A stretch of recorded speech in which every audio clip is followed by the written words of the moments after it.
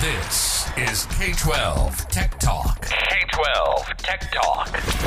The podcast by K-12 Techs for K-12 Techs. Real conversations, real arguments, and real banter on trending K-12 technology topics and issues.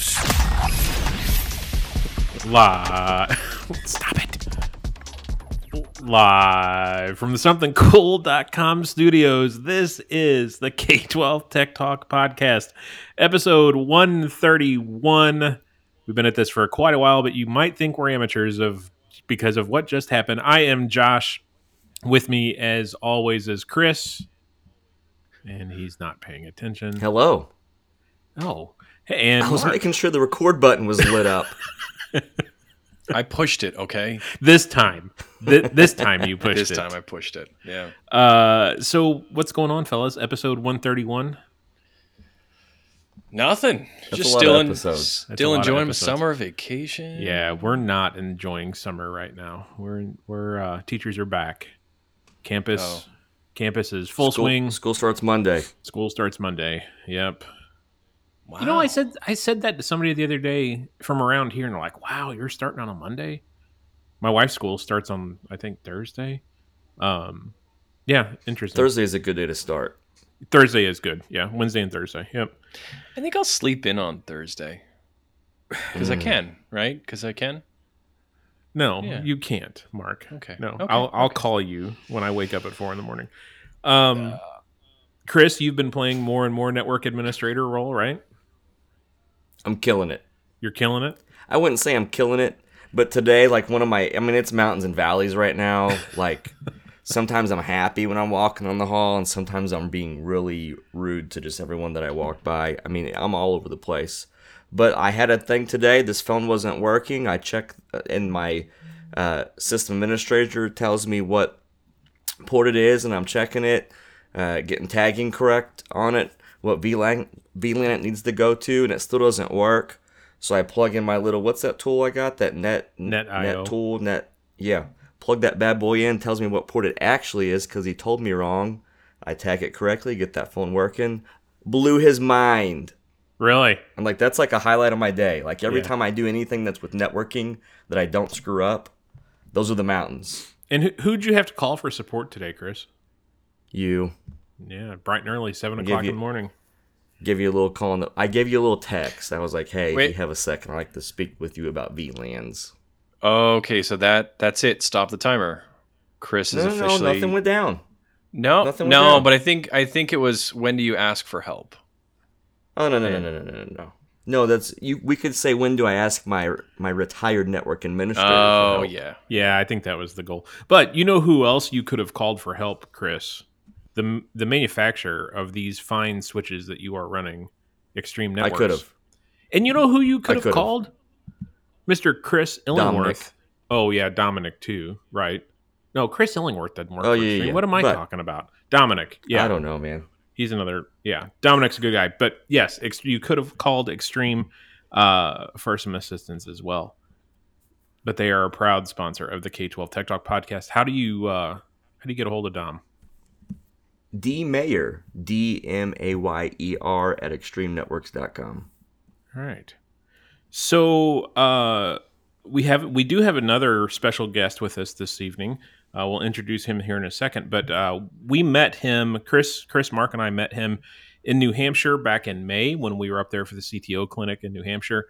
This gentleman was one of the lucky ones to have been invited to the White House last week, and we're going to talk about that event a little bit more. We did a little bit last week. We talked. Mark gave kind of a hot take on what took place at that White House event. We'll see what Josh's take. I just said his name. Dang it. We're going to get his take on it and how all this went down and what it was like going to the White House and getting through security and that whole thing. I'm really super excited to hear about this. So, without further the ado, Josh word count tonight is going to be at an all-time high. well, there's two Joshes. So, That's just what we needed. yes. So, we have with us other Josh from New Hampshire. Welcome, Josh. How are you? Doing well, guys. Thanks for having me on. Yeah, no problem. So I guess get into it. How did you find out you were invited to the White House convening for K-12 cybersecurity event? Yeah, so I actually had just gotten back from vacation. I think the invites went out on a Tuesday, and we got home. I think it was like 3 a.m. Thursday morning, and I'd done a good job not checking my work email the whole vacation, and I made it to the afternoon. Actually, it was the evening. Um, we were in the Midwest, and we were on Central Time, so I was up a little later. I'm like, oh, I should check school email. And I'm kind of scrolling through, and the title of the email, I think it was uh, Dr. Jill Biden invites you to a White House convening. And I kind of did a double take. I'm like, what in the world? So I opened it up, and it was kind of funny. It was pretty basic. It was like, what, when, where, and I'm like, no, this doesn't look right. And it's just like, click this link to register. And I'm like, oh, I've heard this story before. Yeah, right. Yeah. And so my wife was nearby, and I'm like, you got to look at this. I'm not sure what to make of this. And so I keep scrolling. And by this time, I'd actually gotten a second email saying, hey, are you coming or what?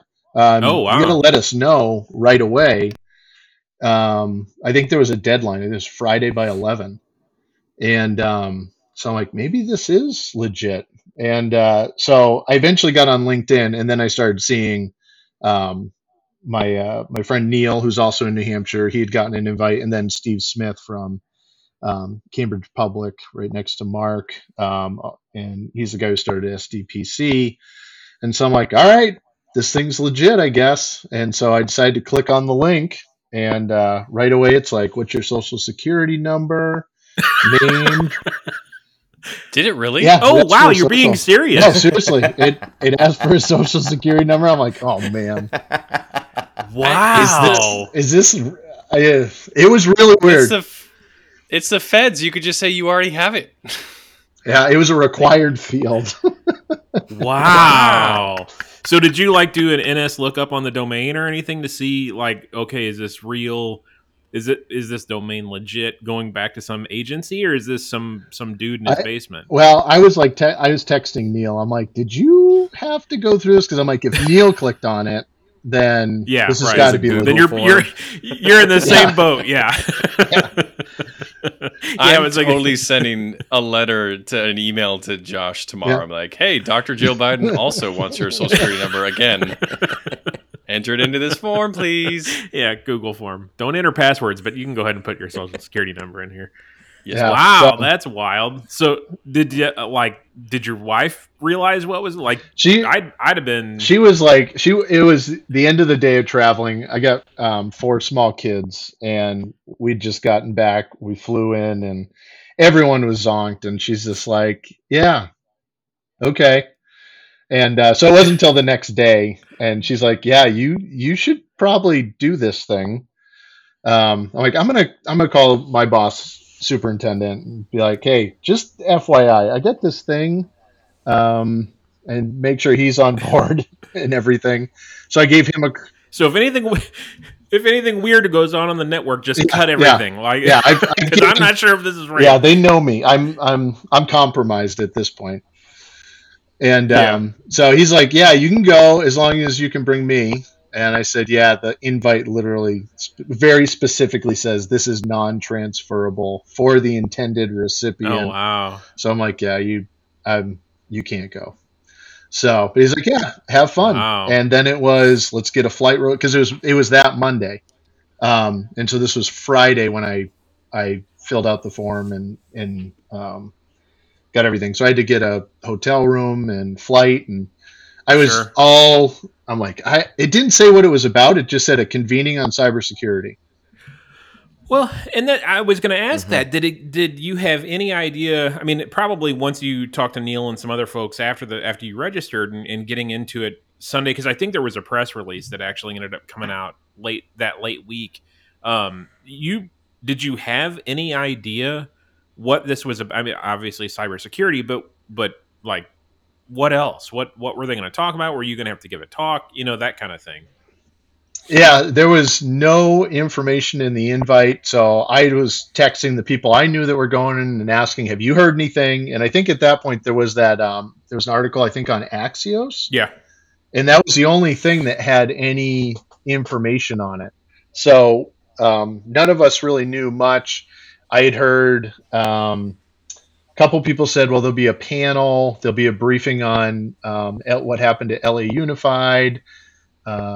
I think Steve had said he had heard it was going to be a couple hours long, but really not. We didn't know who else was going to be there. Yeah, it was kind of vague.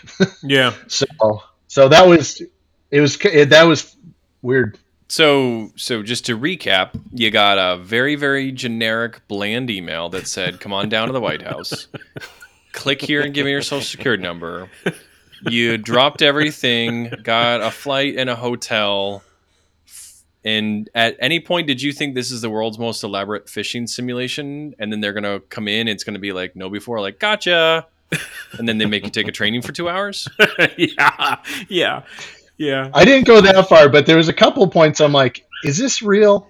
Or am I just making this up in my head or something? Because it was kind of fast and furious.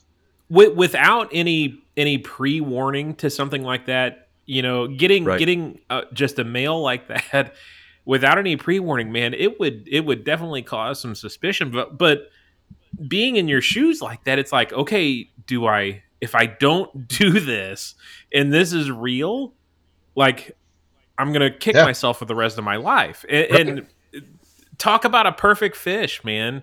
Yeah. How many IT guys could you get doing that? That's pretty wild. Yeah. I was so nervous and like just kind of hyped up. I booked my flight for a month later.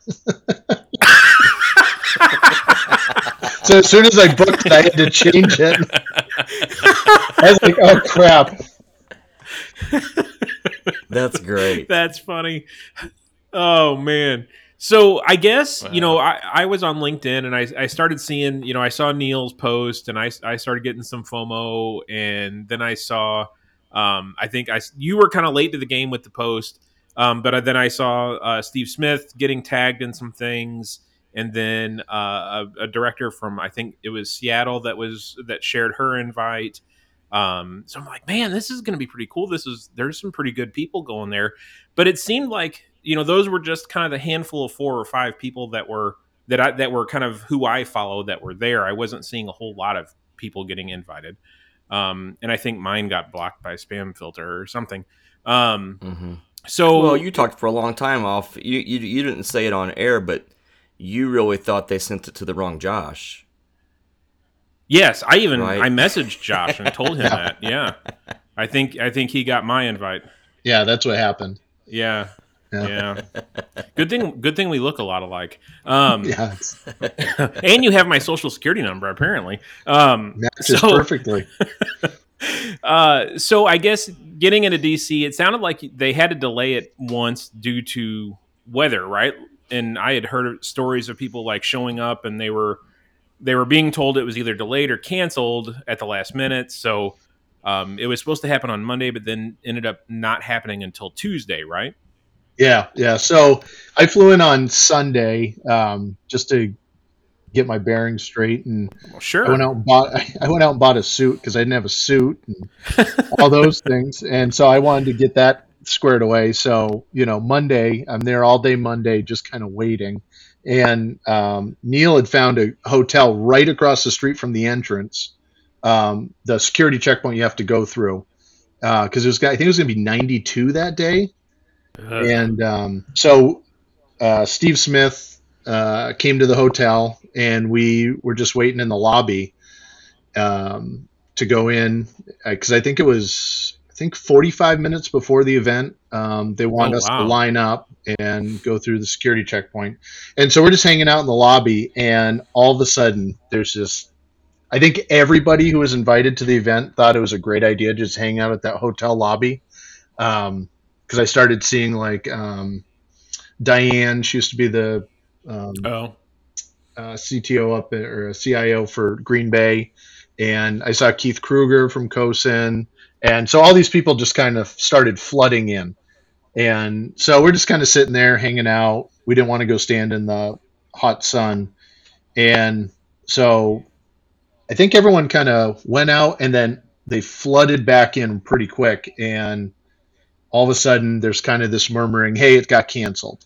There was a tornado watch, and what I understood was that they sent government employees home, and so I think they cleared out the Smithsonian's went, the workers there went home, and so that was like at 2:59 or some crazy thing, and I think we were supposed to be over there at 3:15 to start lining up, and so everyone kind of came back in the lobby, and there was I think everyone's like, "Hey, we're going over to the bar next door. Power School's buying drinks.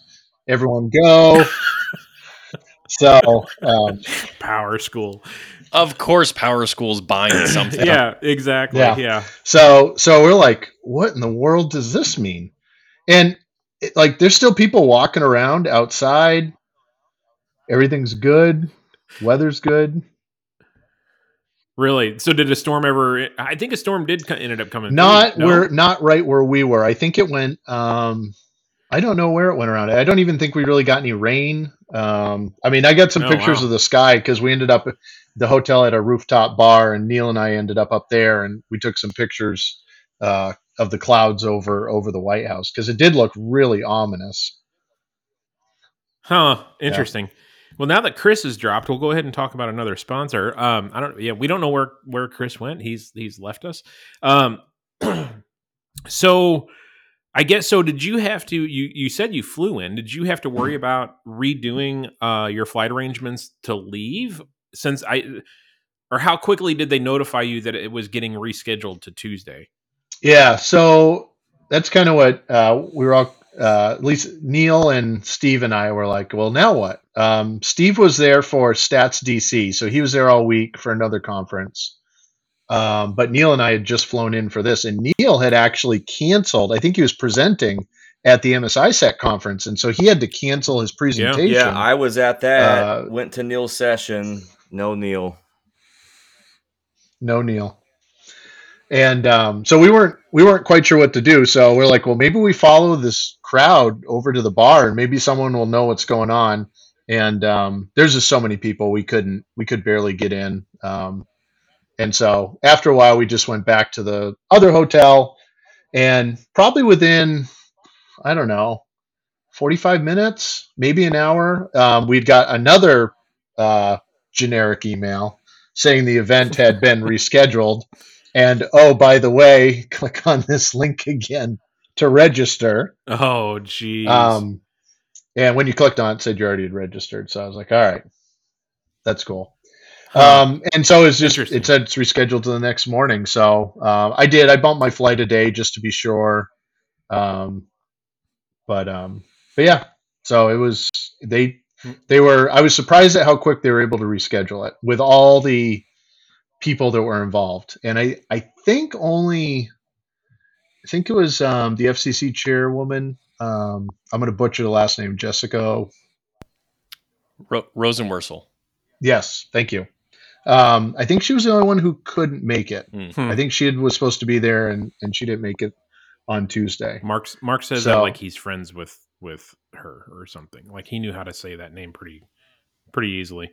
Let's take a quick break real quick. And Chris, you want to talk about Converge One? Converge One is a proud sponsor of the K-12 Tech Talk podcast, but mostly we know them from the Midwest Tech Talk Technical Conference. They hung out with us back in July. Check them out. They can help you out with lots of different technical services. Converge One. Give them a Google search. So on Tuesday, then you guys we can move on to, you're getting in the White House. How was that experience? Is it pretty cool just walking in and knowing you're in the White House where you're probably in press briefing, or not the press briefing room? East room. We're in the East room. So not a lot of people get to be in there for a type of event like you were visiting. Did that hit you at all while you're in that room? Yeah, it was really crazy because to get in, you enter through the east wing, and there was 176 people who were there, and they were going. We were going through checkpoints pretty slow, so there'd be like just a small group of people, and then you kind of had this big. Once you got through, I think it was to walk. So Steve Smith and I were just kind of walking slow, taking it in. We were allowed to have phones, so we're taking pictures at different points. And when you walk in to the East Wing, it was crazy. There was a couple guys from the Marine Corps band just kind of playing background music, and you had some different servicemen and women just guiding you down the halls. Go this way, go this way. And so, yeah, you eventually get up and you're in kind of the main lobby of the White House. If you faced one way, you're facing the Washington Monument. The other way is kind of where that big loop is behind the White House, where that, right there. Yeah. So, and there's another Marine Corps band playing more background music. And when we walked into the East Room, it's kind of a long, narrow room. I think there's only 5 rows of chairs, but they were all kind of lined up and then kind of curled at the end. And so it was really narrow. So even if you sat in the last row, you were almost in the front. So we're just kind of looking around because like we're standing there and it's like, oh yeah, that's the superintendent for LA Unified. Oh, there's Jen Easterly, and all these people walking around. And we got in really early. We were probably within the first 10 to get in. So Steve and I are like, well, let's try to figure out how to get a seat. And so we sat right the first row that didn't have reserved seats. We sat down and right on the aisle. So that was pretty cool. So I'm about 6'3", and I was sitting about dead center in the room. So the back of my head was well captured on most of the cameras. But yeah, like Neil, I was talking to Neil, and he's like, yeah, that portrait of George Washington over there, that was in the White House when the British burned it down, and they were actually able to take it out and save it. So there's that level of history that's there. Yeah. And Very cool. And as you walk in, there's all sorts of portraits of the presidents. When we went down the East Colonnade, there's just pictures of all sorts of different, historical events that have happened there.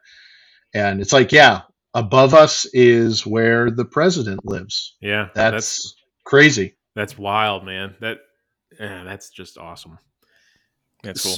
So go ahead, Mark. Yeah. So the event gets going. Now, you didn't really have any kind of heads up on what the program was going to be. So I'm just curious, from being within the audience, what was your perspective on the actual program and some of the things that you heard? Yeah. So while we were waiting for everything to start, there was 4 or 5 chairs on stage. So it's like, all right, there's going to be some discussion panels, and that's kind of what we heard about. So yeah, it kicked off, and all of a sudden everyone gets real quiet. They make an announcement, and the doors open, and the First Lady comes through, the Marine Corps band out in the hallways playing away. So I really, that part was really impressive. First Lady, the Secretary of Education, and then the Secretary of Homeland Security. It was really neat to see them live and hear what they had to say. I appreciate the focus and making a commitment to cybersecurity in K-12. I think it was really interesting to see the different agencies, because it was almost all security, like Homeland, CISA, FBI, National Security, and then the Department of Education. So that was really interesting to see. But I after it was all said and done, it was kind of like, that's what this was. Interesting. I feel I have to agree with you, Mark. I was a little, I guess, underwhelmed, especially with the vendors and what they were kind of saying.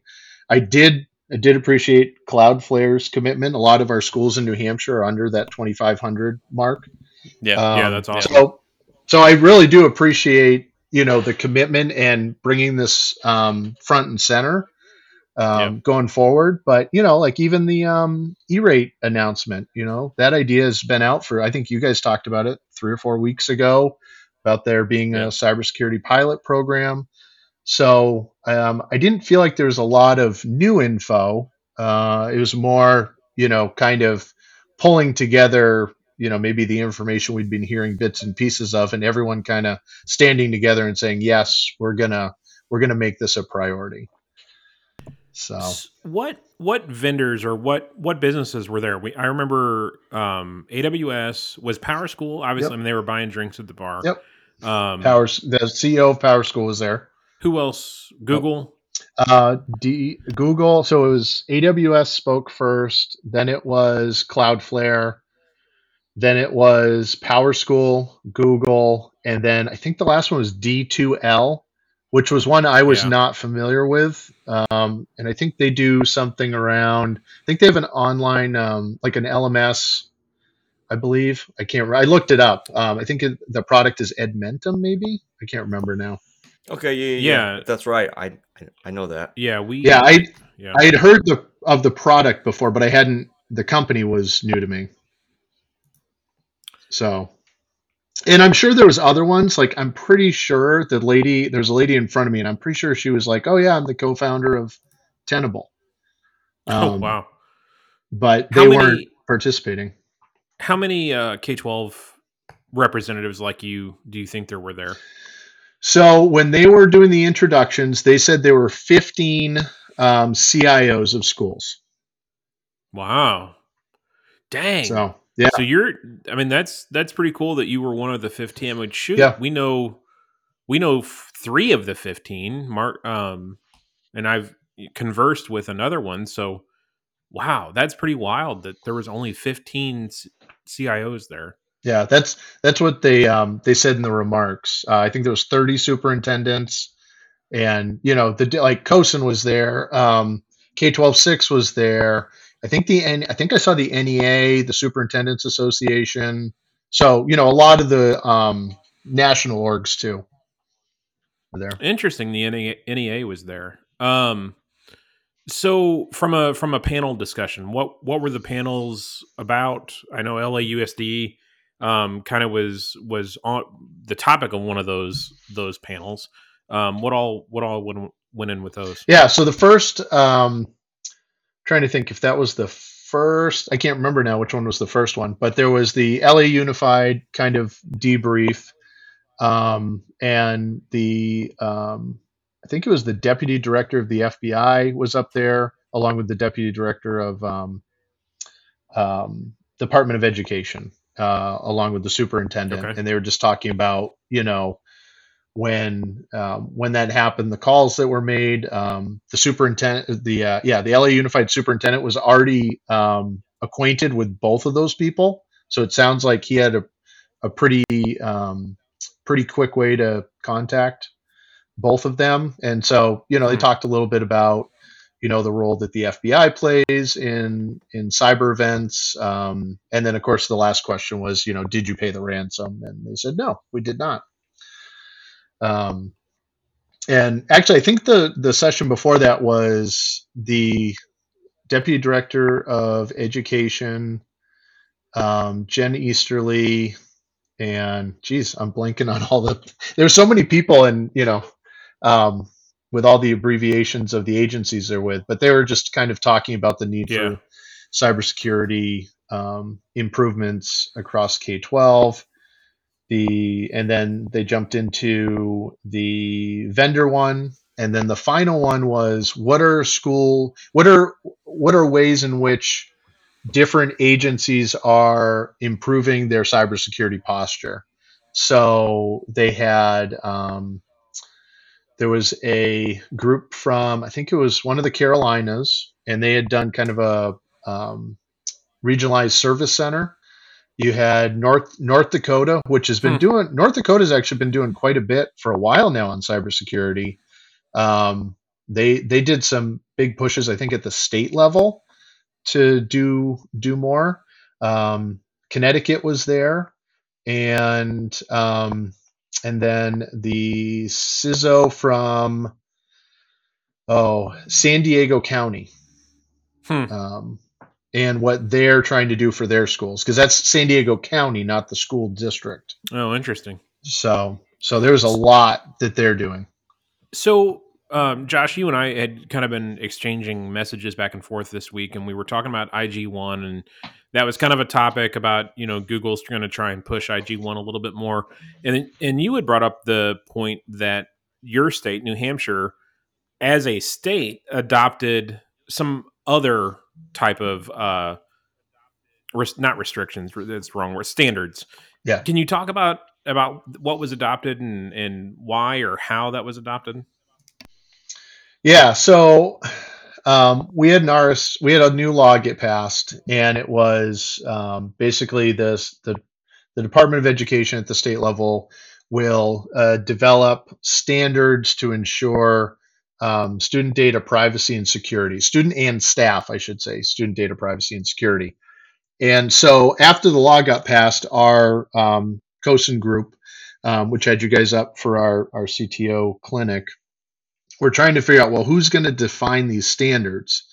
And so ultimately the state of New Hampshire CISO was tasked with that. And he did a bunch of research to try to figure out what makes the most sense. And he ultimately landed on this notion that the National Archives classifies student records as controlled unclassified information. And the standard that is used to secure controlled unclassified information is NIST 800-171. So that's how we got there. And then he said, well, it doesn't make sense for schools to implement the entirety of NIST 800-171. So I'm going to pull out 42 of the however many standards there are, and those are going to be the standards. And so that's how we got there. And then not too long after that, within a year, I think he had left and taken another job. So I'm going to start you down this path. Yeah. I'm going to start you down this path, and I'm going to take off. Yeah, he was really good. He worked with us, but it was, this was all new. I think we were one of the first states to really have a set of standards like this. So there was no one else that we could really look and see. We were just kind of like, hey, don't make it more than what the law says. Don't take this to some crazy level. Let's just keep it as simple as possible. So yeah, that's how we got where we're at now. I am not familiar with NIST 800-171. What would you say would be the top 3 big takeaways that you guys had to implement as part of those key controls? So they're all over the place, and it can be as simple as like in the CIS top 18 in the first section, it's about inventory. Sure. So we have a standard around making sure we have an inventory. We have standards around training. But one that has caused a lot of problems was with vendors, because vendors have to follow these too, and I can't remember the exact language, but it was about pre-authorizing users on wireless connections. And that one has been really challenging to a lot of people to try to understand what exactly that means, especially when we're talking to a vendor outside the district. So I think a lot of it, he tried to pull in some common sense stuff that's pretty similar, or pretty basic, but I don't know. I like the way the CIS top 18 read. They're a lot easier to understand, in my opinion. So yeah, that's an interesting statement. The pre-authorized wireless users. I mean, you could. Yeah, that's the one that trips up a lot of people. That's why that's the one that comes to mind. At the most basic level, you would think. What's it mean? Yeah, I was going to say, to me, at the basic level, it means like a captive portal where I don't know if self-registration would work, because it's. I guess you could argue that that's technically not pre-registered because you're doing it at the time you're trying to get on. I could see a sponsored account. Like if there was a guest coming in, they would have to be sponsored by another employee to get on on the guest Wi-Fi. How long ago did they do this, Josh? This was 2019. It's Oh, right wow. before COVID, and there was the bill went through really easily because there was a school choice bill going through, and all the efforts were focused on this. So this data privacy one just kind of went in real kind of behind the scenes, but real quick. Interesting. Um, yeah, yeah, it's definitely been interesting. There's standards for how we need to destroy data. Um, Is trying wiping to it find with that like one. DBAN enough, or do they want the drive shredded? Or Um, there is, I want to say the term is drive sanitization, yeah, and there is a NIST document on the different ways to do that properly. You can go as far as physical destruction. We do a cryptographic erasure on our devices. So we use BitLocker to encrypt the hard drive, and then we just remove the encryption key when we're done with the device. So when you boot it up, it won't boot. So we basically break interesting. encryption on the device, and that's a form of drive sanitization. Interesting. Yeah. So kicking it back to the White House event, what out of that day or those 2 Did days? you wear a "Live Free or Die" T-shirt underneath? That your would have been suit? great, but I did not. I did not. Did you have a That was one of my burning a questions. K12 Tech Talk podcast T-shirt underneath your suit? No, that was Neil. Neil had that. Yeah, yeah, Disappointed. yeah. Neil sent me pictures standing in front of the White House, holding or wearing one of our shirts. Yeah, I took the picture. Oh, did you? Okay. That's funny. So, what would you say would be one of the top things that you took back with you from that White House event, Yes. or that you walked away Yeah, so I think overall, just that everyone being on united front that this is an important topic, and this is the priority going forward. There's some things in place. I think the E-rate piece is a good move. I'm really curious to see the details of that. The second round of the SLTT grant, that's good stuff too. I still think the money that's been allocated in those is still pretty low. But right? Especially the yeah, E-rate one, like that's nothing. yeah. So Yeah, overall, I really appreciate the effort that's been made. And kind of the everyone standing up there together.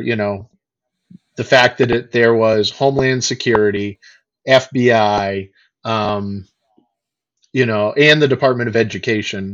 All these groups are up there moving forward. Super important. And I really think one of the highlights was, what Cloudflare did. I really wish some of these other vendors were providing um, some of these features that they are putting behind the paywall for us. I mean, I can't agree more with you guys on what you were saying, like with Google. I know you're going to kick me off the podcast once I say this. I'm not a Google shop. I'm a Microsoft shop, and oh man. Microsoft does the same thing. That's fine. Hey, but what kind of phone do you have? Oh, I have an iPhone. Well, Okay. yeah, That's okay. no. You're fine. But Microsoft does the same thing. I mean, I think they did have a little bit more features when we went with them early on. Instead of going with Google, there was some security stuff that they had out of the box. But I do wish there was more tools for schools and some resources. Yeah. Yeah. I know you had mentioned Cloudflare and we talked about them last week. I feel like they were the only tangible service provided to schools. Yeah. And it took there's a lot of weight behind that. And I know, Josh, you had said something last week, like, well, that's only 2,500 students or less. I actually think there's a huge amount of resources to put to support the smaller districts because there's more of them, and it requires a whole lot more effort to support the small school districts as opposed to just saying I'm going to just support one big district and just get it all out of Yeah. the way at once. And the other folks, I appreciate you being there. I appreciate you coming to the table. At some point during that session, I was like, is this an advertisement for some people? Are they trying to advertise their own services? I would have rather have seen more resources coming from CISA, from MS Isaac. Those are services that go direct to school districts, and those are the folks that have really good expertise. So, not to rehash last week's conversation, but from the perspective of a school district saying, "What's in it? What's in it for me?" I didn't get a lot out of that. Well, and I think you could look at MSISAC and you could say their Albert product. That's something. Yes, it takes people to like the more districts they have, or the more entities they have dumping data from logs into Albert. Yes, Yeah. At a certain point, you do need to hire another analyzer or another person to analyze that data. But that would be something that would be, in my opinion, I'm probably wrong. That would be super easy for MSISAC to spin up and say, look, districts, we're going to cut this cost in half. Or if you're under a certain size, we're going to give this to you for free because they base it on average throughput for the year. So I think there's services like that, especially like Mark said from MSISAC, that they could easily just say, here you go. Right. And really some of that could come back at the states too. I don't remember who the state was. I feel like it was somebody over on the East Coast with you guys, that the state had purchased Albert for all of the K-12 districts because the state kind of managed the internet connection. Missouri could easily do that as well for the clients or the districts they have on their internet connection. So I think, there's a little bit of finger pointing that can go in multiple directions, both at the federal level and the state level. And Google.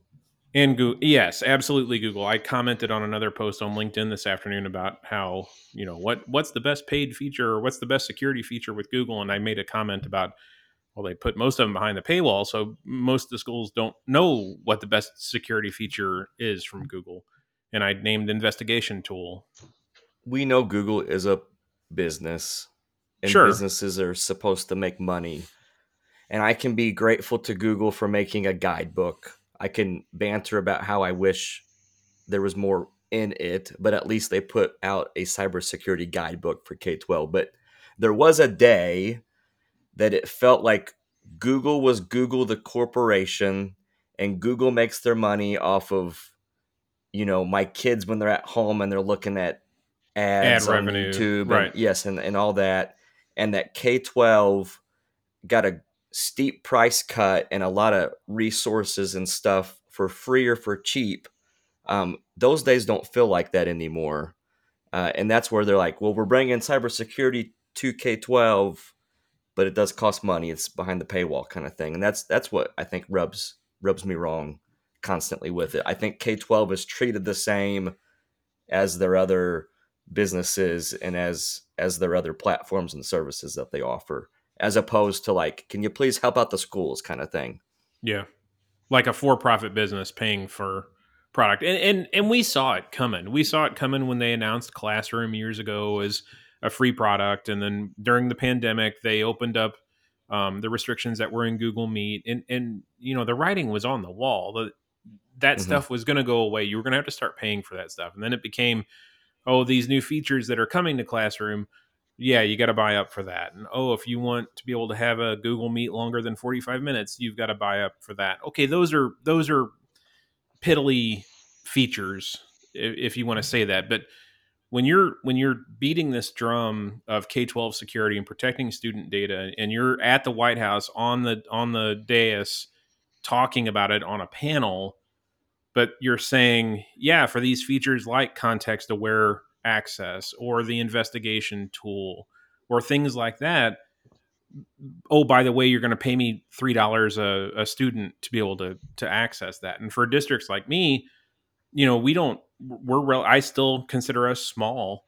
That's expensive. That's really expensive. I couldn't imagine what it would cost for Mark. I mean, granted, I'm sure there's price breaks for size and stuff, but yeah, it's I think it's unfortunate at what they're doing, beating this drum of security, and then sure, you want it, pay us. There's an argument too, just the freemium market in general is a massive security problem for districts and in data privacy. This is enticing people to sign up on their own outside of district adoptions, outside of formal technical adoptions, uploading data, getting hooked on the product and to get people to buy Oh stuff. yeah. That alone, I think, is a huge problem for data privacy. But the other problem that those of us in this role are struggling with is that we're managing dozens and dozens and dozens of apps, and the freemium market is causing that number to only increase. It's not doing anything to help us manage the workload, and that's dividing our attention, is dividing our time. And so, not to say that we don't need all these apps, but it's enticing people to spread themselves thin rather than going deep into a certain number of apps. So I think it's not just the big guys, the Microsofts and Googles that offer their products and bury the security behind the paywall. Everybody out there, all the ed tech products that are offering a freemium hook are not helping the situation. And if you want to know how many freemium products your teachers are using that you don't necessarily know about, open up Google Admin Console, and in the dashboard, they've got that warning about third-party apps. Go investigate those third-party apps and see how many third-party apps are using either your Google login or actually attaching to Google Drive and reading data from Google Drive or Google Classroom. Those are those freemium apps. And I think you'll be, if you haven't done it already, you really need to, because you got about a month and a half before it all goes away. That number will shock you. If you haven't looked at that already. Curious to Cloudflare, what are we on, episode 130? 131. If at episode 231, if those Cloudflare services are still going to be offered for free, or if they get us all hooked in and then they start charging us for that. You know what? It would be interesting. Cloudflare, we need to tag them in some tweets. Our tweet, the person who writes our tweets needs to tag them in these. So maybe we can get them on and see what their long game is. What's the commitment, Cloudflare? Get them to make a commitment. Say, we're not for 2 years. Let's get a number on here. I think that would be interesting. They're doing a webinar next week to kind of go over the program. I think it's Monday or Tuesday. I can't remember. But I've been emailing the two guys that were at the White House because I wanted to let them know. I thought it was, that they had a good offering, and for New Hampshire, that's a great thing, right. And how to get the word out to our schools. So, yeah. Josh, I was going to say when we figured out we were going to have you on, I was going to play a soundtrack to introduce you to that song from that musical James Madison, in the room where it happened. Nobody's going to correct me. Did you Mark. just say the James Madison musical? Yeah. Good Lord. It's Hamilton. I know. I don't even know. Yeah. You uncultured swine. I don't watch musicals. So I don't know if you guys saw, but K-12-6 in partnership with, I can't remember who it was now, School Superintendents Association, put out a summary sheet. I think it was today, that highlights all the things that were talked about, links to documents. I think before we started recording, I'd mentioned the Federal Department of Education had released some guidance on security, privacy. And so I was just looking at it, and at the bottom, it has all the private sector commitments. And apparently there's other vendors that have made commitments that were not at the event. CompTIA's on there, ClassLink's on there, Clever's on there. Those might be the only three. I'm gonna hang on a second. I had a bunch of people reaching out oh, look, we're also committed too. And then when I open it up, it's the same stuff that they've always done. So again, I'm waiting for somebody who has some kind of tangible product or service. Cynic. I'm a cynic tonight. Man. Yeah, not happy. It's vacation, Mark. It's vacation, Mark. It's not happy. All right. Chris, let's talk about Fortinet real quick. Fortinet is a proud sponsor of the K-12 Tech Talk podcast, and they're into security. And they actually have a cybersecurity awareness program that is free. That's not free because of this White House stuff. It was free prior, but you can reach out to Fortinet Podcast at Fortinet.com. Get in touch with Chris over there to figure out how to get that program going for your school district. And they have a book, a children's book about security. And Chris, who that email goes to, Mr. Chris, is now the director of sales for SLED. So congratulations, Chris. I like to think that we lifted him up. Oh, I'm sure of it. It was this podcast, absolutely. It was all the got emails him over the wall. Yep. So Josh, we appreciate your time. I think if you want to hang on while we wrap up and close, I think you had a story, or was it Neil that told me he had a story? One of you two told me you had a story. I think you can share after we stop recording. Yes, I do. That sounds secretive. Okay. So Mark, actually, you know what? Let's talk about NTP because we haven't done this, and let's end on what Mark wants to say. Chris, why don't you talk about? We're going to see David from NTP next week. You and I are going to go see him. Yeah, another proud sponsor of the K-12 Tech Talk podcast, NTP. They can help you with your cybersecurity. They can hook you up with your EDR. They can monitor your EDR for you. They can be your SOC. Reach out to NTP. Great people, genuine people. They want to keep your school secure. Reach out to NTP. And how do you reach out to them, Chris? Oh, give old David an email. DWREN, DWREN at NTP- whatever you want to call it, inc.com.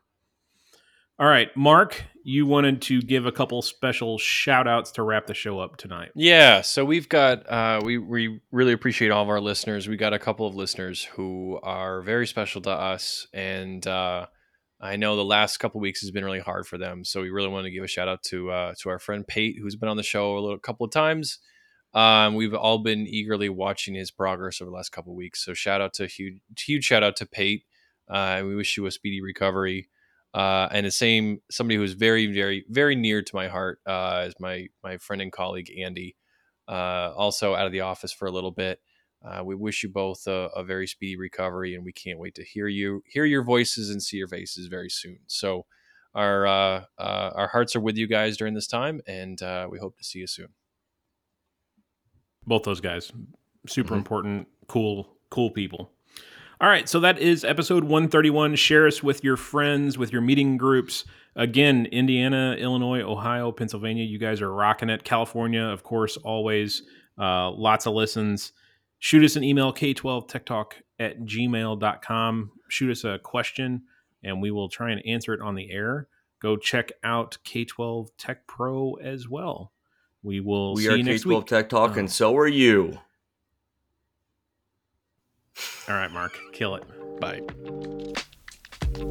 The views and opinions expressed on the K-12 Tech Talk podcast are the personal opinions of Josh, Chris, and Mark, and do not represent the views or opinions of our sponsors or other organizations that we're affiliated with. The material and information presented here is for general information and entertainment purposes only. Thanks for listening, and we'll see you next week.